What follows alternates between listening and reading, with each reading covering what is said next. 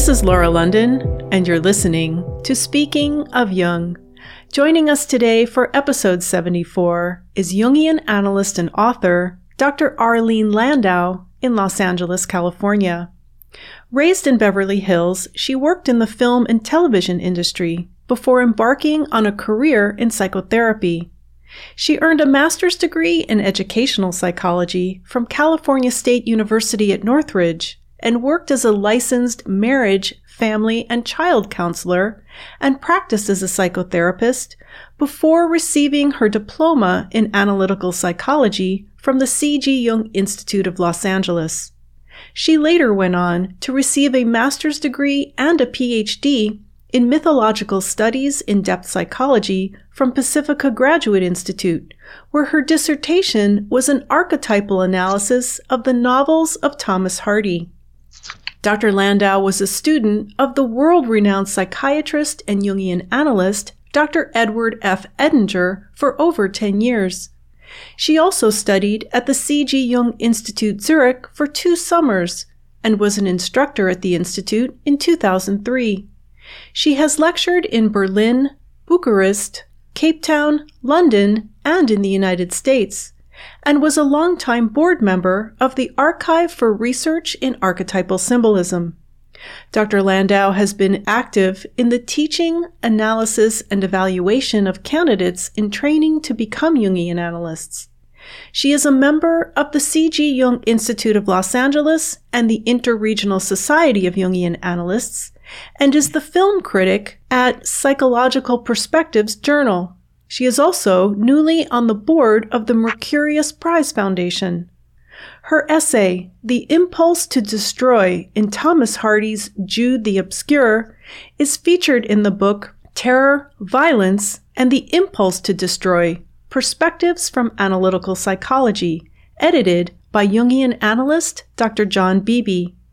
And her book, Tragic Beauty, The Dark Side of Venus Aphrodite and the Loss and Regeneration of Soul, previously published by Spring Journal Books, was republished last year by Chiron, and it is the subject of our talk today.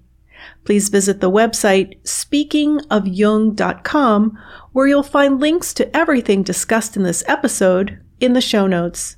This interview is being recorded on Wednesday, September 30th, 2020, through the magic of Skype.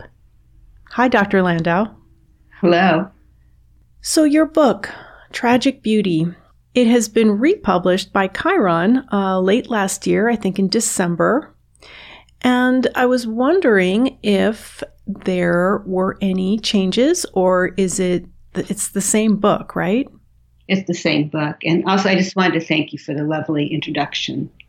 Oh, well, thank you. I know sometimes people say, your intros are too long. And I think, no, they need to be longer. I like to tell everything about my guest and kind of lay the foundation for who they are, what they've done, and where they're coming from so that we can then jump into the material. So you wrote this book about the Venus Aphrodite archetype because you have some experience with it yourself. So I'm going to get out of the way now and let you tell us a little bit about it.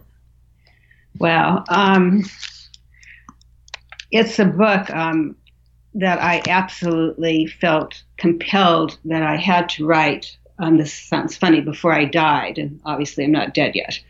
But I absolutely had to write it. And it was the same feeling when I knew I needed to be a Jungian analyst. And I've had so many experiences of working in the movie business and growing up as I did, although I didn't know, obviously, about Aphrodite then or mythology. Mm-hmm. But I've had so many personal experiences like this and patients carrying that archetype that I felt the need to say more, about this subject. So what is the Venus Aphrodite archetype? Let's start there. Okay, well, it's someone where that's their primary archetype, first of all. which there are others where it's their primary archetype, but she's interested in mainly in getting men, getting rid of men, or the possibility of continuous conjunctios, and extremely interested in glamour and beauty, and that's just how she is. And she's I talk about it in the book, but she's one of these women. You'll be at the market or wherever, and there she is, and she can be old or young, with the high heels and all the fake rhinestones and the many extensions and the eyelashes, and you can just spot her, and she's just completely identified, with beauty. Mm-hmm. So mythologically, who is the mythological Venus Aphrodite? Well, she was, the original goddess, Aphrodite, one of the goddesses, and she came from the foam of the sea, from the foam from a castrated penis. And if you think of Botticelli's famous picture of Aphrodite, so, she had, her roots in mythology, in Roman and Greek mythology. So you studied mythology at Pacifica, and Jung's psychology is sometimes referred to as archetypal psychology, and I was wondering if you might give us a little bit of a synopsis on what archetypal psychology is and what the archetypes are. This is a tall task, I know, and about how we embody them. Now, that's one thing. We all have in us certain archetypal patterns, but then it's another thing to be kind of possessed by just one archetype. Well, archetypes are primordial forms in the psyche that we're born with. And we can be born with, whether it's Hestia, who's quite opposite of Aphrodite, or Artemis, or whomever, whatever goddess, that they're just there. And we tend to live them out. What was the next thing? Well, that we all have in us all of these archetypes, right? Well, some have, particularly the others too, but presumably we have them all. But some people, it seems like they maybe only have one of them. Right. So sometimes one is maybe taken over by an archetype, or some use the word possessed by an archetype. And in your book, you mention that this one archetype, the Venus Aphrodite archetype, is very prevalent in some women, and it's very noticeable because it is about physical beauty. Yes. How does this happen, I guess, is what I'm trying to ask. Yeah, that's a really good question. You're born with it, and it starts to manifest. And it's easiest for me to give a personal example. I also read some things, short things from my book. But I remember the first day of junior high, and I was trying to, with some confusion, open my locker. And this boy comes up to me, immediately wants to help me open my locker. And then I think two people asked me to go steady on the first day of junior high, other than this particular, the locker help. And it just kept going from there, that I just always had, all these boyfriends and different ones. And, until 20 years ago when I finally stuck with Brad Topaski. So you kind of struggled with this up until then, and didn't really know why, didn't know what was going on, because these patterns, these archetypes in us, for the most part, are unconscious, right? Yes. Well, I certainly didn't know a thing about it, probably until I started at the Jung Institute. But I did, I was always a prolific reader. And the books that I picked out, even at a very young age, had archetypal aspects to them. But I didn't know that. I didn't know what archetypes were, or mythology, any of it. But those were the books that I would go through the Beverly Hills Library. And if I still do this, if I find an author I love. I read everything he's written, or she. And so you studied psychology before you went into training as an analyst, and you studied educational psychology, and you worked as a licensed marriage, family, and child counselor, but you weren't working at the archetypal level, right? Actually, I was. Were you? Okay. Because I already had so much analysis. So I would actually ask people about their dreams and work as best I could from the archetypal level. And actually, I never worked as a marriage. I mean, I've seen some couples, but as a marriage, and family therapist, that was never my thing. So I already had, maybe hundreds of hours of analysis. So before you entered Jungian analysis, you were in another kind of therapy. And I did that too. I studied psychology in college, and I was always interested in what was going on with me. And so I was always in some kind of therapy. But it wasn't until I entered Jungian analysis that it really started to make a difference and things really started to shift.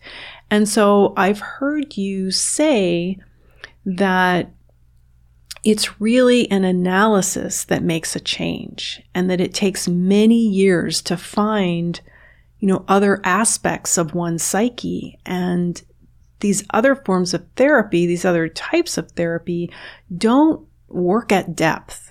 So would you say a little bit about that? Yes. Well, just to start, other forms of therapy generally, which is unbelievable, don't ask about dreams. And not only that, but many of the therapists don't know about dreams. So without knowing about dreams, or even sand play therapy or drawing and painting, you can't get below the ego level. So you're just really on the superficial level, and you can't get beneath it. And so there's really no change. And I've had patients who've had years and years of, some sort of Freudian therapy. Not to put down the good things that Freud did. But anyway, and I can tell immediately from their stories, but also from their dreams, that the dreams they're all mixed up, like someone's first day in analysis.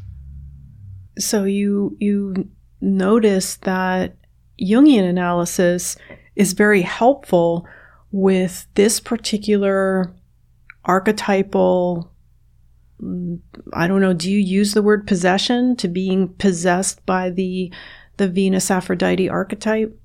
Yeah, I could use that word, definitely. I have used it. And whenever one is possessed, you're not in good shape. Yeah.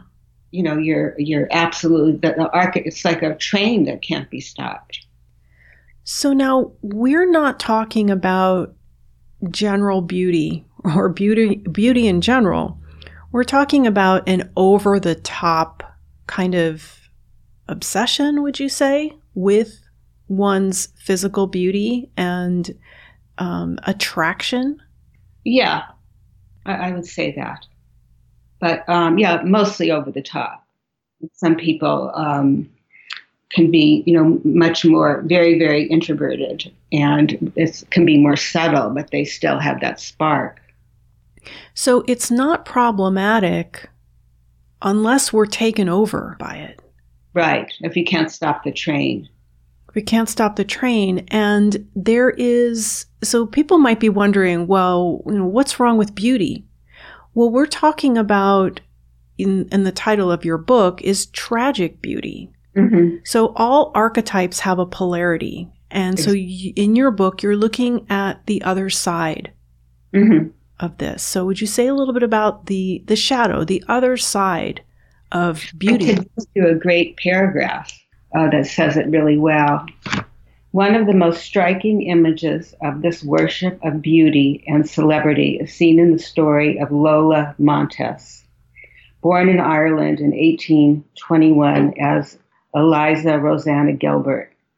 She was a dancer and actress who became famous as a Spanish dancer, courtesan, and mistress of King Ludwig I of Bavaria. He made her Countess of Lansfield. In the 1955 film Lola Montez, one of the first lines in the film that tells her story is, "A femme fatale cannot stay."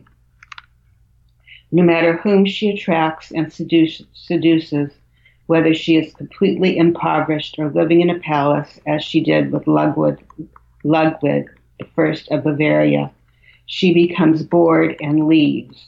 Her lovers are intellectual kings, very young man, almost anyone. Let's see, I can skip part of this. Okay, at the end of this amazing film, she is reduced to being a circus performer who performs acts from her own famous, notorious life. However, at this stage of life, she is older, very sick, and forced by the ringmaster to attempt life-threatening trapeze acts.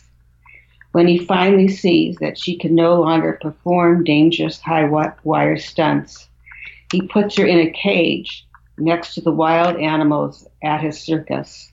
In the cage, she sits in her finery, and the ratty public, men from age 16 and on, are allowed to touch her hand or forehead for $1 each in a bizarre act of homage. The ringmaster cries out to the crowd that she has been with the kings of Europe, and now you may touch her for $1. In this ugly and degrading scenario, she is almost cult-like in the worship she inspires, but her face has a transcendent quality. Even the circus ringmaster, played by Peter Ustinov in the film, remarks at the end that she gave her body, but she kept her soul. So I think, to me, this is one of the most, it's a true story, one of the tragic endings. So the woman who embodies Venus Aphrodite is kind of destined to have a tragic end? Where nothing, where even like, I'm thinking of Hedy Lamarr again, because she was actually a scientist as well. So she did have, other aspects, but it didn't matter. She still became a recluse at the end, didn't go out of the house, and had many facelifts and ended up looking bizarre. So with beauty that doesn't last, you do have a chapter in the book about aging, Sophia and Aphrodite's soul. You talk about what happens to these women who, when they age, and you can't hang on to this beauty, although in today's culture, there certainly are a lot more ways to try to prolong beauty. And I find I'm stunned still at what's out there, and how much the women's look has changed over the years because of the advent of all of these procedures and products. So what is the alternative to, say, a woman is beautiful and she does embody this archetype, but as she gets older and the beauty kind of fades, what is a healthy way to advance in years? Well, I think, again, analysis. Without that, I don't know that one can advance in an integrated way. But obviously the healthy way would be to try to develop other meanings in life. I mean, the whole thing of Jungian analysis is meaning. So to develop something else in life that gives one meaning other than being looked at or being a head turner. So if it's truly meaningful, I'm just thinking of a friend. She's not so much an Aphrodite type, but she certainly is interested in her looks. But she really has no meaning in her life. And she's constantly, especially during the pandemic, doing, these insane projects with her house and, all these amazing details and, joining book clubs where she, there's not anyone she knows and she doesn't even like the book. So she doesn't really have any meaning in her life other than keeping, bizarrely busy. So I think, whatever a true meaningful path would be, but it's hard for people who have been a certain way all their life to find that, or to even, know about the idea. So finding meaning is one way, and that's what Jungian analysis is really about, finding meaning. The tragic end, I'm very interested in that. You do write about many different women in the book who did have tragic ends, and there's one here I'm looking for. Yes, her name is Jean Seberg. Yes. Yes, you tell her story. She was one of the kind of tragic blondes who, her story just briefly was that she was kind of dragged in a gossip column, and then her baby died prematurely, and eventually she took her own life. And I bring it up because you mentioned she was from Iowa, and that a lot of the pretty girls you worked with grew up in small Midwestern towns. And I find that interesting because, and then wind up in Hollywood, and in this huge city, Los Angeles, and in this huge industry. And I find it interesting because I noticed that the girls who were really popular in high school, I noticed that they, as adults, aren't.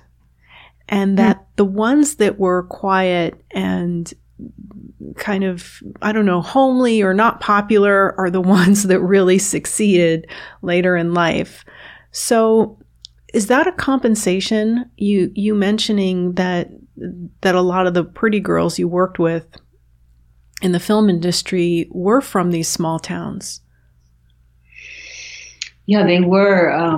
And some of them, I remember one in particular who was also blonde, that she, not only had her face redone and everything imaginable redone and breasts, but she also had all her teeth pulled out so she could have new perfect ones. Mm. So it was just, I don't know what happened to some of these people at all, but I imagine nothing very good. Mm-hmm. And you talk about Los Angeles and specifically Hollywood, and I've always thought of it as this kind of Babylon. What is it about that town? What is going on there? Let's look at this psychologically. Well, it's the seat of the movie industry. Mm-hmm. And so I don't know if what I'm saying is so psychological, but I'm going to jump in there. Mostly because it's so held in awe. I live out here in Chicago, and I've never lived in California. I've been there many times, and people think that it's this glamorous, wonderful place filled with beautiful, rich people, and ooh, you know what I mean? It has this mystique about it. Mm-hmm. And to hear that it's got this huge dark side is something that I don't think a lot of people consider. So I was wondering if you could tell us a little bit about the other side of it. Yeah, well, first of all, Los Angeles, there's 10 million people, and there's, different cities. So Hollywood itself is just one city. Mm-hmm. Also, many of the film studios are not even in Hollywood anymore. And Hollywood itself is very crummy. It's a place that's very sadly low income people live, and itself it's the mythic name. But there's Beverly Hills where I live, Pacific Palisades, Brentwood. So like on the west side, is very fancy and beautiful homes, and you go to the market on the west side, and you see some great looking women. And then in other aspects, in probably Hollywood, if you went to a supermarket, you would see a lot of very poor people and displaced people.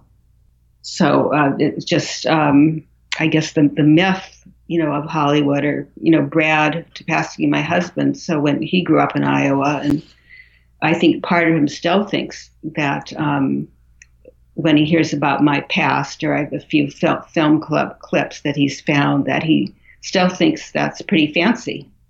Right. when actually being on the set was very depressing and led me into analysis. Did you find that that was the case for a lot of the people around you, that it was not a pleasant place to be or a pleasant experience? I don't think I ever heard them complaining about it. Okay. We would just, sit there, and in those days we were smoking, and I was always up in a corner reading. Or they hoped they'd be stars. And so I think many of them were pretty happy with it. So the dark side of Venus Aphrodite is the problem. I mean, it's not the beauty, it's the other side of it. Just, identifying with one thing, and also, not being able to stay with one man for Aphrodite.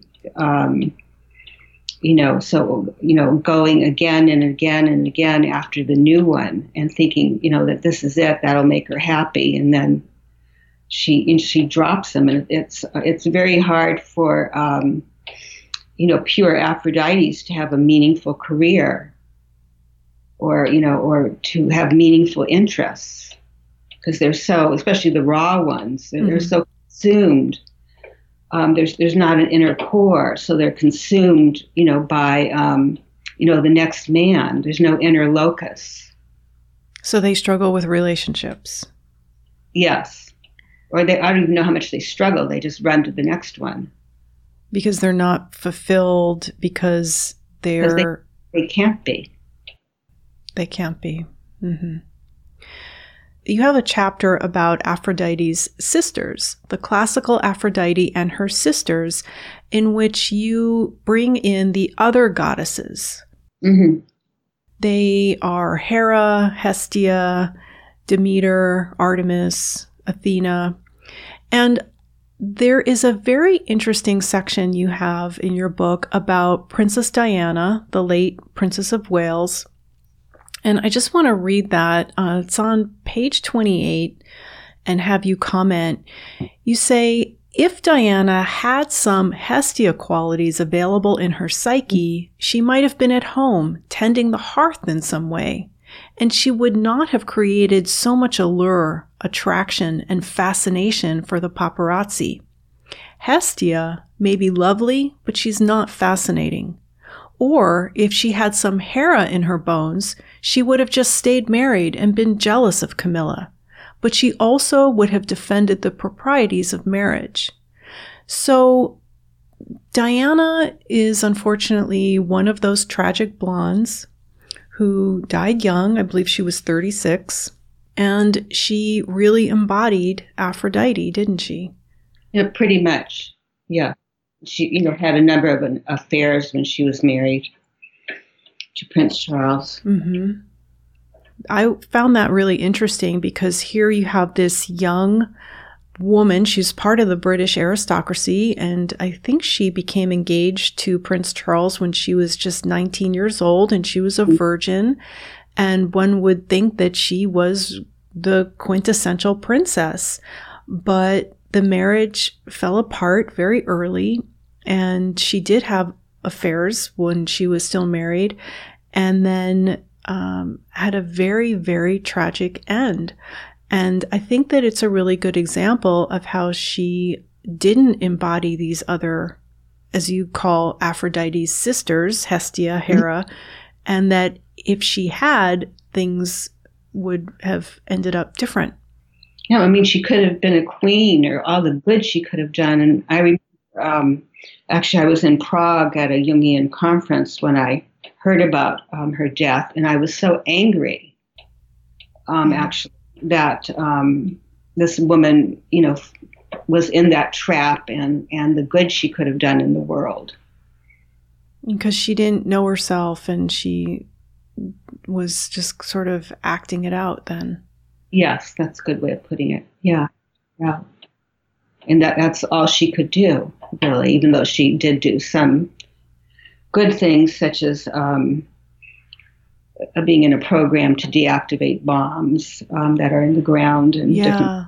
The landmines. She did good things, but the main thing is the pull toward the next man, and her ending was, just like Persephone, going underground in a tunnel. And it was 40 days and 40 nights after she met, I can't think of his name now even.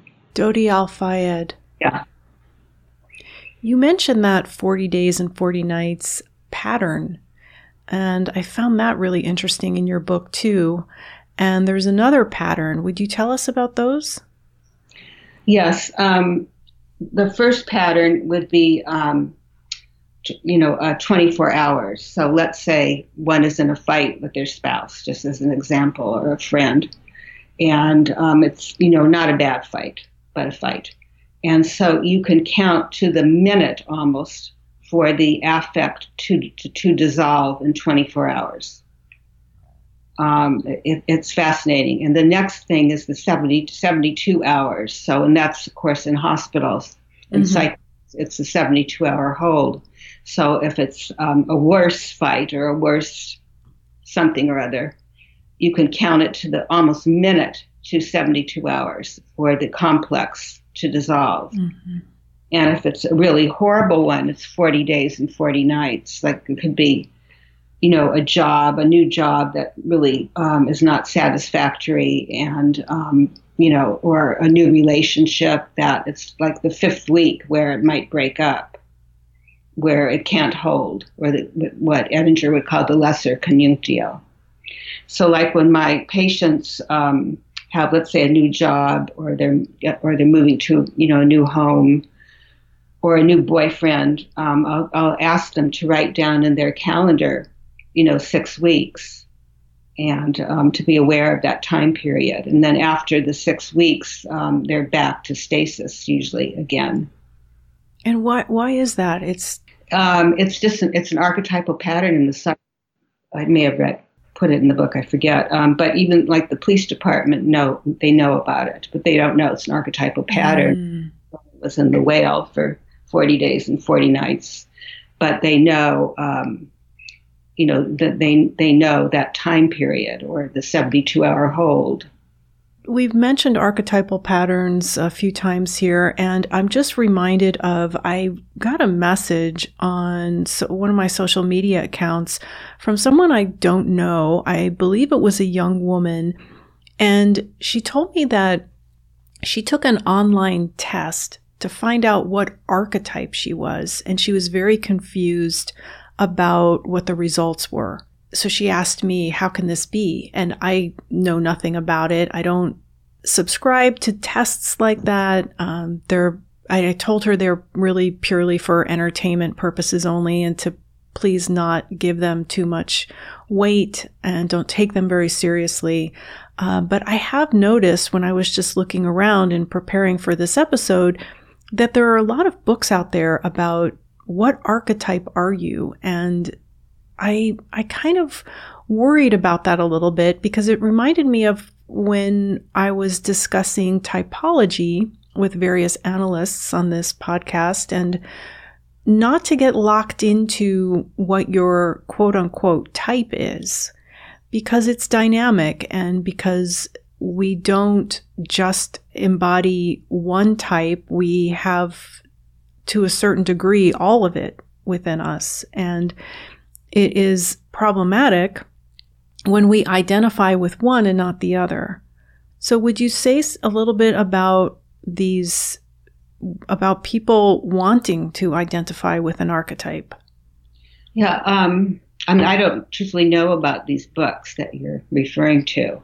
That there's many books by analysts about typology, but I don't know about the books that to find out what archetype you are. Right. Well, suffice to say, they're not written by Jungian analysts. Or in the popular culture, yes. or which I also don't know much about are into enneagrams. I think that's what it's called. Mm-hmm. It seems to be very popular now. Some analysts are into that. And so, as you said, that this is not working at depth, and it is not really getting below the ego level, so it's not really going to bring any lasting change or transformation. And that reminds me of, there is a chapter in your book about alchemy. Mm-hmm. And when I had heard you mention that it's really an analysis that makes a change, I thought of that, and I'd like to read this paragraph from page 89. You say that it is through taking on what is dark and difficult that I have developed. You're talking about yourself. The alchemists sweated over their materials and themselves in their laboratories. They tortured, flayed, pounded, scored, cut, burned, and melted. Their attitude was prayerful as they tended their blessed art, the goal of which was nothing less than releasing soul from matter. In the humblest, most underrated realm, the divine soul lies ensnared and awaits its release. Perhaps intending to this work, alchemists came into contact with what was divine in themselves.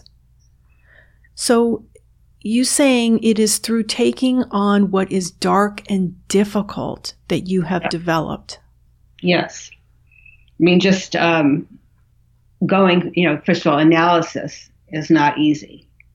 Or people who come in, or they'll even say it on their voicemail to me, that they just want to be happy. I mean, those people don't last very long. If we're, actually happy once a week, we're quite lucky. But if you go through analysis, it's a very difficult process to face the dark aspects of oneself, or going through the training program to be a Jungian analyst, or even, getting a license to practice therapy. I had to do, 3,000 hours for free in these different clinics. And a lot of people drop out of these pursuits along the way. So becoming an analyst, and then I decided I wanted to get a PhD. So then going to Pacifica, and that was another 5 years. So just a lot of hard work. And Pacifica, I remember the first weekend I was there, that's because you go once a month for a weekend, that it was so overwhelming to me that it was before everybody carried cell phones, that I couldn't remember my phone number to call home.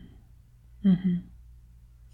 So people listening to this might say, well, I don't want to do that. Why would I do that?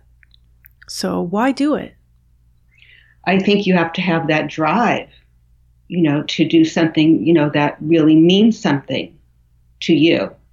And for some of us, the alternative is just is worse.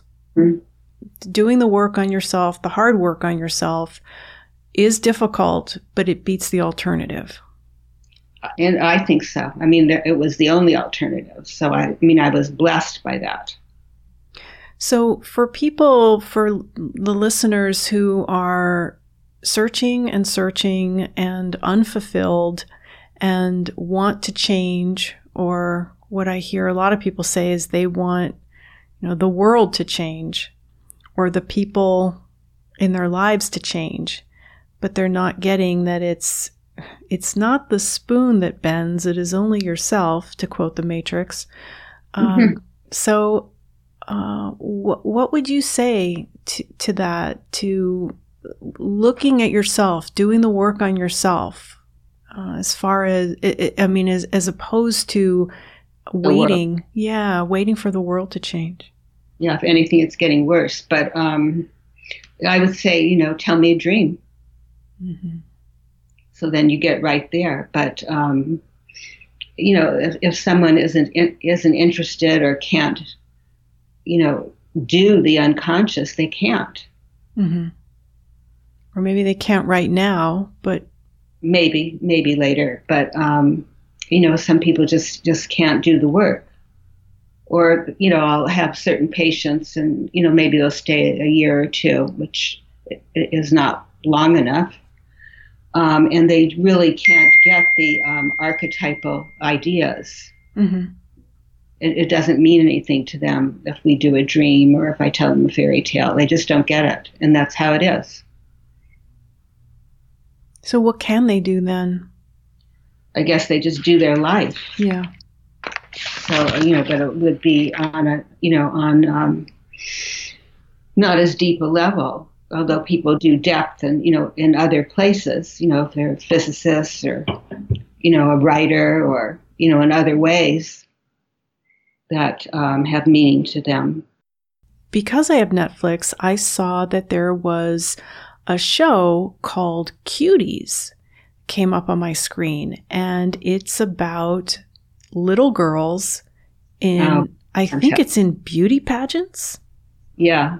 I didn't watch that, but I know what you're talking about. Yeah, I didn't watch it either, and I have no plans to, but it made me think of, there was a show on, I think of all places, the Learning Channel, called Toddlers and Tiaras. And I had seen a few episodes of that where these very young girls are put in these beauty pageants, and the parents are, outrageous. And now Cuties there was a big call for that to be pulled from Netflix, because they were sexualizing children.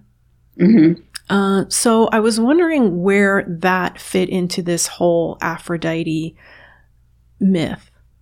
Well, I think it may be compensatory for the mother to do that to her little girl. Mm.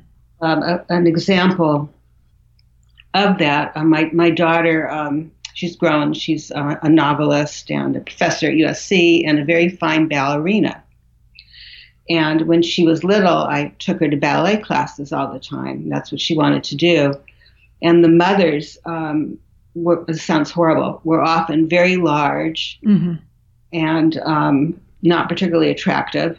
And they would just stay there. And they would then make cookies and bring cookies and be sewing the costumes. And I remember, not to be inflated, but I would carry almost a library in my car. And I would go in my car and I had a big flashlight because it was often at night, mm-hmm. and read. And so these mothers were, I think it was compensatory to their own lives in my personal example. Yeah, so if the mothers had some awareness of themselves and their unlived life, exactly, or what's going on in their unconscious, then they wouldn't have their children carry it for them? I think so. Yeah, and of course those, toddlers with tiaras or whatever it's called, it's so extreme. And I haven't heard much about it lately. It may be becoming out of style. I don't know. So why is it then in our culture that this is such an issue, or is it just in our culture? I don't know. Or in other countries, are there beauty pageants for little girls? Are there Aphrodite types walking around in the same way that we see here? Yes, maybe not exactly the same way, but an example that I was thinking about as I knew I was going to do this interview with you, when we were in Botswana, and so we went to this, very primitive village, for lack of a better word, and people lived in huts, and then the women sold their wares. They made purses. I actually still have one out of plastic bags, and they're very pretty, the purses. And there was one girl, I still remember her exactly. So she was maybe 19, and everyone was taking pictures of her, and she, stood in a certain way to stick her hip out, and she was the it girl mm-hmm. in Botswana, where, they didn't have TVs or the internet. They might now. And I've seen them. I've been to many places in the world, and I've seen them all over the world. So I think the archetype, is universal, and I've seen them especially in Russia. So again, this is only problematic if it is being sort of lived out unconsciously and doesn't necessarily have to be tragic.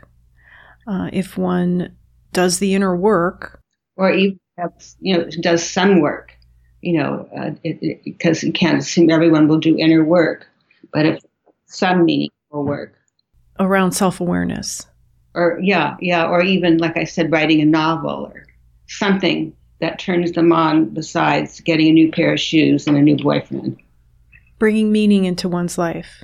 Yes. Mm-hmm. There's a little piece that Joyce Carol Oates wrote that I would like to read that embodies it pretty well. Mm-hmm. About an Aphrodite who is not beautiful. At first glance, you would think she was beautiful, glamorous, but no, she was neither beautiful nor glamorous, so much as a mockery of feminine beauty, glamour, a cosmetic mask that had been disfigured. Her face was large, round, moon-shaped like my mother's, but it appeared to be shiny, as if rubbed with a greasy rag and swollen. Her shoulder-length hair was dyed beet color, and it looked frizzy and matted, as if she had just gotten out of bed. Over her ample body, she was wearing something lacy and black and slinky, a nightgown, negligee, and over this a man's flannel shirt, carelessly buttoned, so you could see, without wishing to see, a swath of black lace and large, heavy, lard-colored breasts. Like her face, the woman's body appeared swollen, goiterous, yet she exuded a weird sexual assurance, with an elaborately painted crimson mouth, plucked and pencil-thin eyebrows, doll-like features squashed together inside the fatty face. There was a woman, a female, whose attraction for men would be powerful. I thought, like certain of the older and more mature high school girls whom I knew, she seemed to belong to another species of being. Yeah, so that, is obviously an Aphrodite type who isn't, conventionally good looking in any way, yet she had it, and I'm sure had many men. So we haven't talked about men and their role in this. Would you say a little bit about that? Let's see. Well, I'm thinking about a man who was my patient for a while who would go to Oaxaca to meet women. And actually, it was Thailand. I put Oaxaca in the book. But and so he met a prostitute, fell madly in love, gave her all sorts of jewels. They went to a fancy hotel. He was $70,000 in debt. And then he went a second time, and she brought him to see her family in the countryside, who probably wasn't really her family. And she appeared to be the prostitute with the heart of gold, and he wanted to marry her. Mm-hmm. And he came there the third time, and she disappeared. She was gone. Mm-hmm. And he actually called himself the Worm, and he just had no masculinity at all. And he was what I would call a pink man, like a pushover. Mm-hmm. And so he would be, drawn to these, beautiful, sort of manipulative, seductive women. So there's sort of that type, and I know this is sort of general. And then there's the Aries type, who, are very masculine. I see them walking in like Beverly Hills, so very masculine, maybe military guys, and being worked out, and then you can see them, with the beautiful Aphrodite, trailing behind them. Mm-hmm. That combination. Yeah, and sports figures. Male sports figures seem to, I'm sorry to stereotype here, but most of them do seem to have Aphrodite type girlfriends and wives. Yeah, no, they do, models or ex-models or even women who embody that look that you're describing. No. Mm-hmm. Yeah, I guess in some ways archetypes are stereotypes.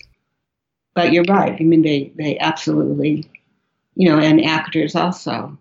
This is an attraction that is natural and archetypal too, right? Yeah, to them. Well, so what can you say about the male counterpart or the psychology of the man that would be attracted to these types of women, and what is their downfall? What is their how is it problematic for the men?